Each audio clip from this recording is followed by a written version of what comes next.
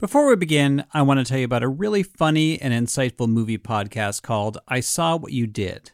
Every week, Millie DeCherico and Danielle Henderson share a double feature with a different wild theme and explore how our life stories impact the movies that we love. Millie and Danielle discuss cult classics through a feminist lens, have conversations about their film crushes throughout the ages, and provide hilarious hot takes on just about everything. New episodes come out every Tuesday. You can follow I Saw What You Did wherever you get your podcasts. The Moth is a great podcast to hear true stories told by people from all walks of life in front of live audiences.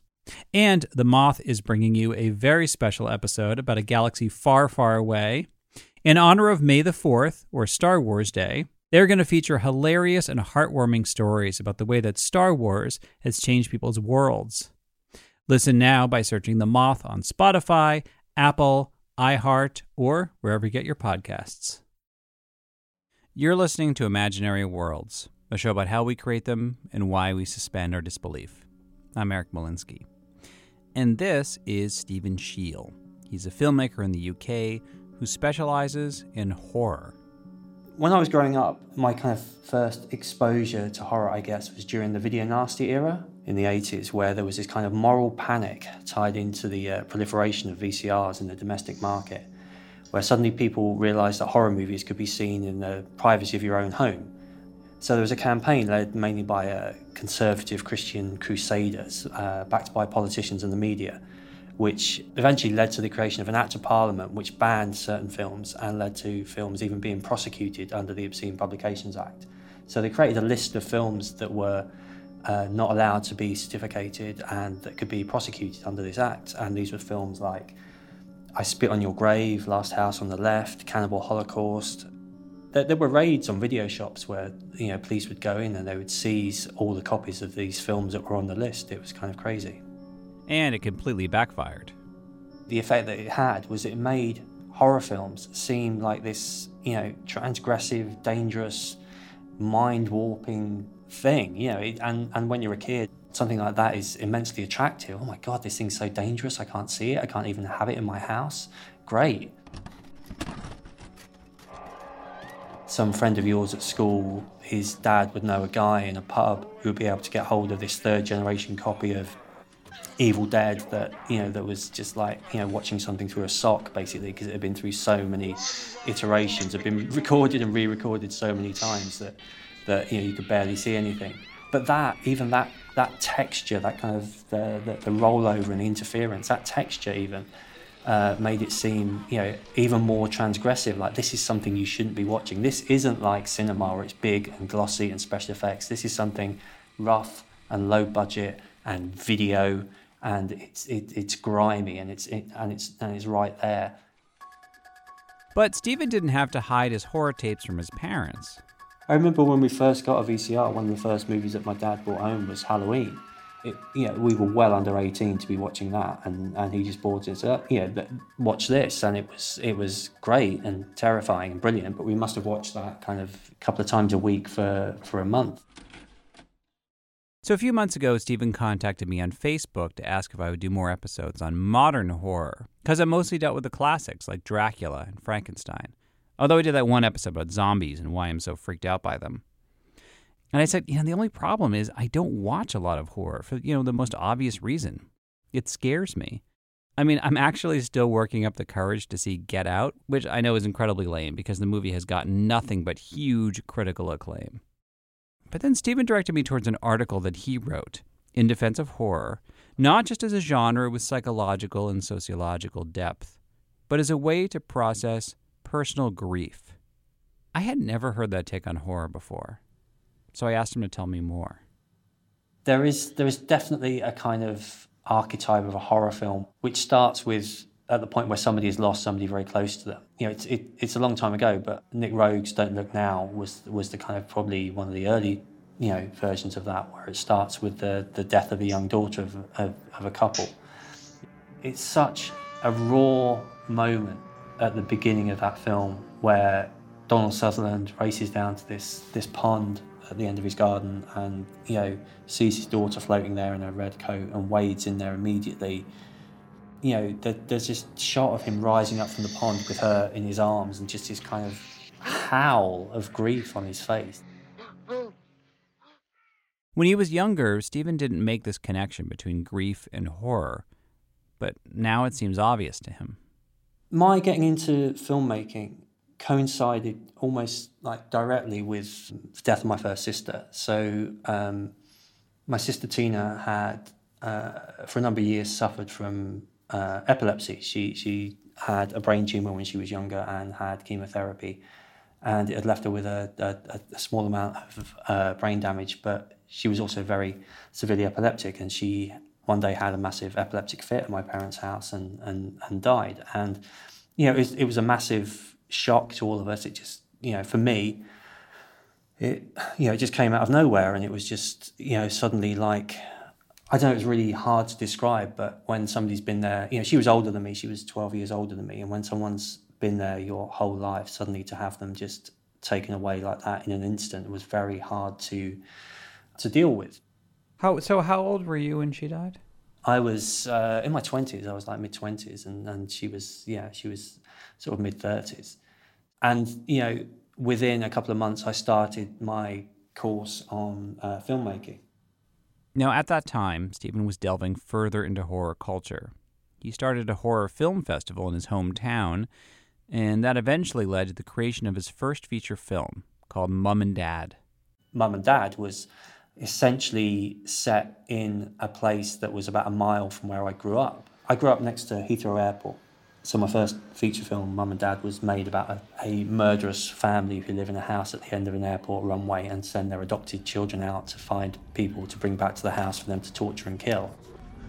When you're in my house, you'll abide by my rules.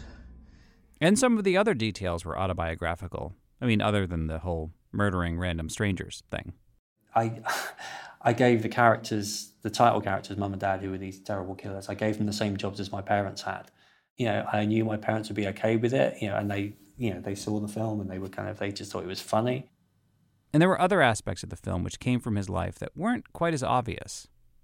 Like when his sister Tina was diagnosed with a brain tumor, the doctor told their father that she wouldn't live beyond the age of 30.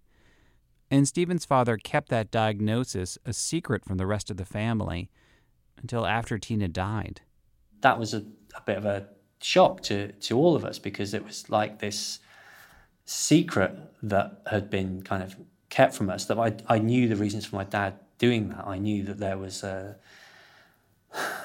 very kind of protective and man of the house kind of idea behind doing that, but at the same time it felt like, oh my God, there's this whole thing that I didn't know about. So actually writing a film about a family that has these kind of secrets, that on the surface are this very normal family that go out and have jobs and do these things, but have these kind of secrets, I guess that was something that definitely fed into Mum and Dad. So his film Mum and Dad came out in 2008. This is a quarter century after that whole panic over slasher films. But in some ways, Stephen felt like nothing had changed.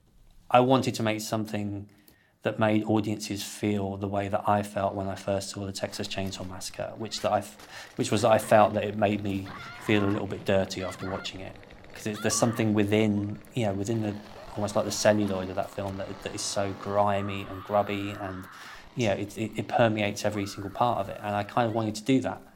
So a lot of people who were into horror really liked it. A lot of people really didn't like it. There had been a case about a serial killer couple called Fred and Rosemary West.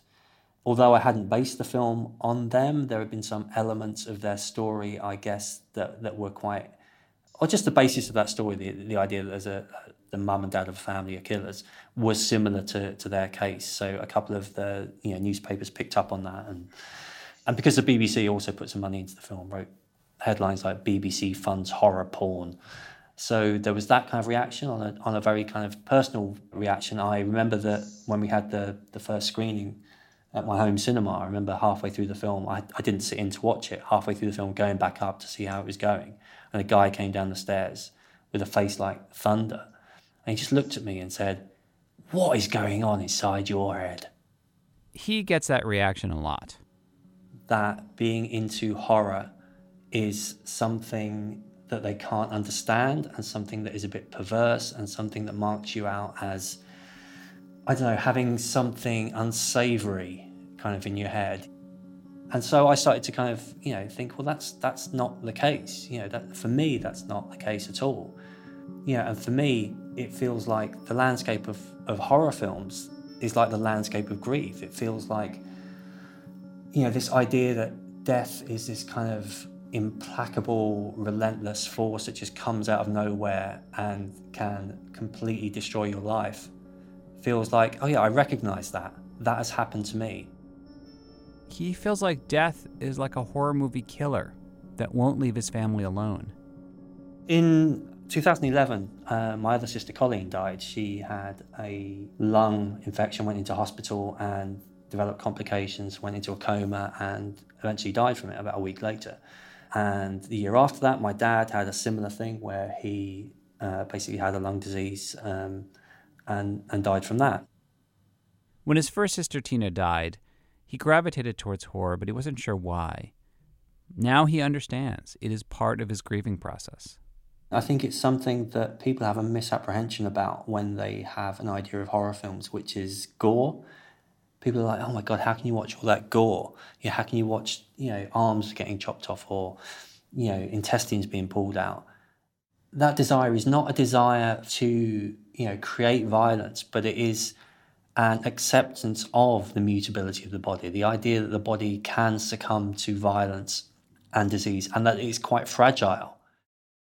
There are certain rules that one must abide by in order to successfully survive a horror movie. For instance, you can never have sex. What's happened over the past 20 years is, since post-Scream, there's become this kind of orthodoxy that there are just certain rules to horror films that, if you have sex, you die. If you do this, you die. But I think actually with horror movies, what's really interesting is that death can come out of nowhere and can happen to anyone.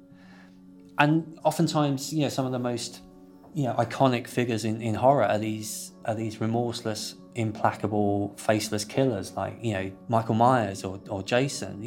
There's no way of escaping them. Even if you escape them in one movie, for the next one, there'll be a sequel. For me, horror films are very fundamentally about massive questions. Two of the big questions that horror films are always about is, why do people hurt one another and what happens when we die? And I can't understand people not being interested in exploring those questions. And so when people say that, they can't watch horror, it's just like, well, what's wrong with you? So I guess, having years of people looking at me as though, there's something wrong with you liking horror films, I eventually got to the point where I look at people who don't like horror films and think, what's wrong with you? In a moment, we're going to meet somebody else who also uses horror as a form of therapy, not to get through a tragedy, but to remember what happened. That is just ahead after the break. Discover why critics are calling Kingdom of the Planet of the Apes the best film of the franchise. What a wonderful day! It's a jaw-dropping spectacle that demands to be seen on the biggest screen possible. We need to go. Hang on. It is our time. Kingdom of the Planet of the Apes. Now playing only in theaters. Rated PG-13. Some material may be inappropriate for children under 13. When I was talking with Stephen Scheel, he directed me towards an article from The New Yorker about horror and personal mourning. So I called the author, Aaron Orbe, and at one point I was asking him about his career as a writer, and he said, well, I'm a sophomore now at Yale. And I was like, wait, what? You're a college student? You just sounded so mature and professional. And even though Aaron is going to college parties, he gets the same reaction that Stephen gets when he tells people about his favorite genre. In other words, horror is a conversation killer. It sort of bothers me because I don't think it's always a well thought out perspective. I definitely think there are people who don't want to watch these movies and they know that they'll make them feel bad, but I also think there's a way in which the genre is critically condescended to and people kind of just think it's bad and they don't recognize the ways in which those movies might actually be very intellectually or emotionally gratifying for people. And so I might always think when people scoff at the subject. I could say, well, no, in fact, I'm not a weirdo who just likes watching bad things. I'm interested in it from this intellectual perspective because my dad was murdered, and that's about the most off-putting thing you could say to someone. Aaron grew up in Massachusetts, but his family is Turkish. They would go back to Ankara every summer. And one year, I was very young. I was 3, about to turn 4 that fall.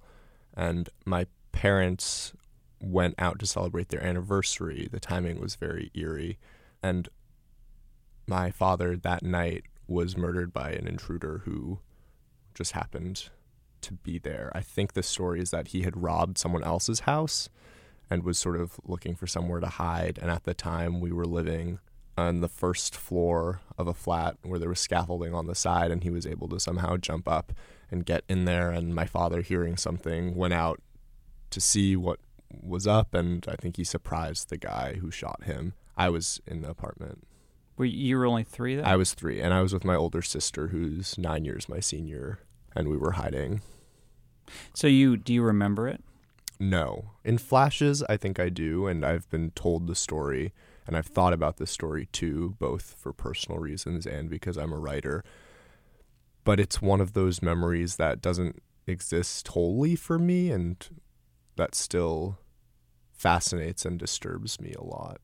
And when you were hiding, did your sister hide you, or did you know to hide yourselves? My sister hid me. She took me, and we hid in a closet. And his sister continued to be protective of him over the years. One of his earliest memories is watching a crime drama and seeing a dead body on screen. His sister and her friend physically turned Aaron around so he couldn't see the TV, which only made him more curious. And then there was this moment. I remember watching Panic Room, which is not really a horror film in some of its stylization, but that was another movie that I remember watching when I was younger and being very intrigued by, also in part because I knew I wasn't supposed to watch it. My first access to that film, I think, was actually on a family vacation where my sister and I were in the room alone in the hotel room. I don't remember where my mom was, and we were sort of watching the previews for pay-per-view movies on the screen of this hotel room. And I remember my sister really being upset that a preview for this movie came on, because in some ways, in Panic Room, I think it's a mother hiding with her daughter in a room as burglars invade the house. And my sister kind of turned it off immediately, and I remember being surprised by that, and then going back to the television when she was in the bathroom or in the shower or something and turning the movie back on, and she heard it, I think, and came back in and was very surprised that I was trying to watch this movie. But thrillers weren't enough. He wanted something scarier, more disturbing. Eventually, he found a cable channel dedicated to horror and watched it any moment that he could. And also because of the sort of familial circumstance of my dad's death, my mom worked very hard and was and is such a source of support. The consequence, though, was that I often was home alone a lot when I was a child, and so I had access to this television. I was living in the suburbs, and I could just turn on the television and watch these movies. But I also remember that if I would watch something on demand that was scary, I would always go to our purchase history and delete it. And part of that was I didn't want to be found out, but I think also part of it was that I wanted to be able to understand and process some of what had happened, or just, watch these movies without hurting or disturbing my mother. But he never found that horror film, which could make him fully experience and even remember the terror of that night. And I'm still interested in watching those movies, or still just relieved by watching those movies. And I'm not sure if that's because it's just a habit for me at this point, or if it's because I'm still searching for something. And being able to watch that by myself still sort of calms me in a weird way. I was going to ask that because, for most people, horror is scary. They have the adrenaline rush, it freaks them out. They have nightmares. It sounds like you have a very calm, clinical attitude towards horror. Yeah, that's true. What is when you watch these horror films, what are you going through? The answer to that's twofold, in that first, because really enjoying horror movies is weird to a lot of people and strikes a lot of people as bizarre or kind of perverted even. Occasionally, I'm pleased to remember as I watch these horror movies that the violence does affect me and that it does kind of disturb me. That you're not completely desensitized. Yes. And I think there's a sense in which it's very relieving to be able to watch these movies and think how terrible, and feel as shocked by the violence I see as I imagine someone who hadn't experienced what happened to my father would be. Although he disagrees with Stephen Scheel on one point. He doesn't think horror is terrifying because death could strike anybody. Aaron finds comfort in the conventions of the genre that the movie Scream made fun of. In fact, he thinks dramas like Manchester by the Sea are more disturbing because people can die for no apparent reason, like in real life. The job of the horror film is to convince you that what's happening is, to a certain extent, believable enough to shock you, but unbelievable enough to keep you secure in your distance from the scenario of whatever is going on screen. I think it would be very disconcerting if a horror film today, showed a lecture hall at a university where a shooter entered and just started killing people because they were there. But some movie like that would be a documentary. It wouldn't be a horror film, and it would almost be inappropriate, I think, to have a horror film that was so real, that showed victims who are totally innocent, who just happen to be where they are and to be confronted by this violence. There's always sort of a indemnifying factor where someone didn't lock a door, or someone was curious and went out to see, the source of a sound. The closest Aaron got to feeling a sense of closure happened when he saw The Babadook, an Australian film about a woman and her son who are haunted by a monster after her husband is killed in a car crash. Normally, Aaron sees these movies alone or with friends, but in this case, he really wanted to bring his sister. I had told her about it, and I wanted to see it with this understanding that this was a critically acclaimed horror film that looked like it was going to be good and really interesting. And then there were ways in which the circumstances of that movie overlapped with our lives that shocked and surprised me, such that I ended up feeling guilt. I felt guilty that I had brought my sister to see this, and being in the theater with her at the end of that movie was very powerful, because we sort of just sat there shocked by what had happened. And as everyone else got up, there was this weird sense that, maybe they didn't understand as we had. It's funny, in so many of these situations, your sister is there, and there's she's still very protective of you. And in this case, you're protective of her. And that happens a lot in horror movies, too. You've got the relationship as well of the person you want to protect. Right. Yeah. I do hesitate to bring anyone really into the same theater space as me if I know that I'm going to watch a movie because I want it to kind of, give me some cheap thrill. And maybe part of the reason has to do with the sense that I'm trying, consciously or not, to access this part of me that feels missing, and to her it's not missing because she was so conscious during my father's death. And so the idea that I would somehow implicate her in my own viewing experience feels sick, because to her it feels so much realer, even though the event happens to both of us. The different ways in which we processed it and continue to process it separate us as viewers of the same movie. In my own experience, one thing that took me a while to realize after losing somebody is that I would keep making new memories after that person passed away. And over time, my relationship with that person would become a smaller part of my overall life experiences. And given that I won't have any new memories to make with that person, I find that it takes a certain amount of effort to keep the spirit of that relationship alive. And sometimes that effort ends up becoming a whole other part of my life, evolving into something else. And that's what's happened with Aaron in horror films. And he's okay with that. There's a way in which the experience of what happened to my dad, even though it's terrible, feels central to my identity. And so because it's a part of my identity, I think the horror films too are a part of my identity.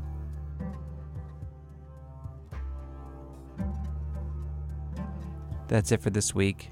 Thank you for listening. Special thanks to Aaron Orbe and Stephen Scheel. Do you find horror movies cathartic, beyond just the fun thrills? Let me know on Facebook. I tweet at eMolinsky. You can also support the show on Patreon. Just click the donate button on my site, imaginaryworldspodcast.org.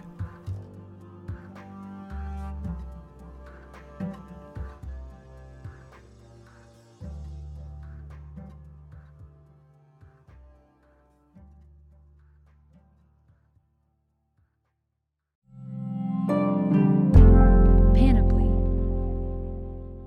Welcome to a journey into the heart of the Texas Renaissance Festival, the nation's largest and rowdiest celebration of medieval fantasy. But what lurks beneath the facade of tights and turkey legs? Well, we dove deep into the empire to uncover a history marred by mystery and misconduct, murders, assaults, and other crimes that tarnish its legacy. This isn't just a fairy tale, it's a cautionary tale of power, fantasy, and the consequences that follow when they all collide. Search for Crime Waves Renaissance Texas on Apple Podcasts, Spotify, or wherever you're listening now. In the 1970s, John Todd burst onto the evangelical scene with a shocking tale. He claimed to be a former witch involved in a then unheard-of secret organization called the Illuminati and urged Christians to prepare for a violent world takeover. First of all, the number one weapon in everybody's home should be a 12-gauge pump shotgun. Hear the amazing story of one of the originators of the modern-day conspiracy theory. From Magnificent Noise and Sony Music Entertainment, this is Cover Up, the conspiracy tapes. It's happening daily. We're being conned by the institutions we used to trust. The mainstream media is distracting us with meaningless headlines instead of focusing on the harsh realities facing American families. Time is short before something big happens, and that's why so many folks are preparing. They're becoming self-reliant by investing in emergency food storage from My Patriot Supply. Go to MyPatriotSupply.com and secure 4-week emergency food kits for each member of your family. Each kit contains tasty breakfasts, lunches, and dinners, averaging over 2,000 calories per day. Save $50 on each 4-week food kit you purchase, plus get free shipping on Ready Hour 4-week emergency food kits. You're not ready if it's not Ready Hour Foods. At My Patriot Supply, you can also get solar power generators, water filtration units, heirloom seeds, and survival gear. Order by 3 p.m. and your unmarked boxes ship the same day. Shop MyPatriotSupply.com today. MyPatriotSupply.com.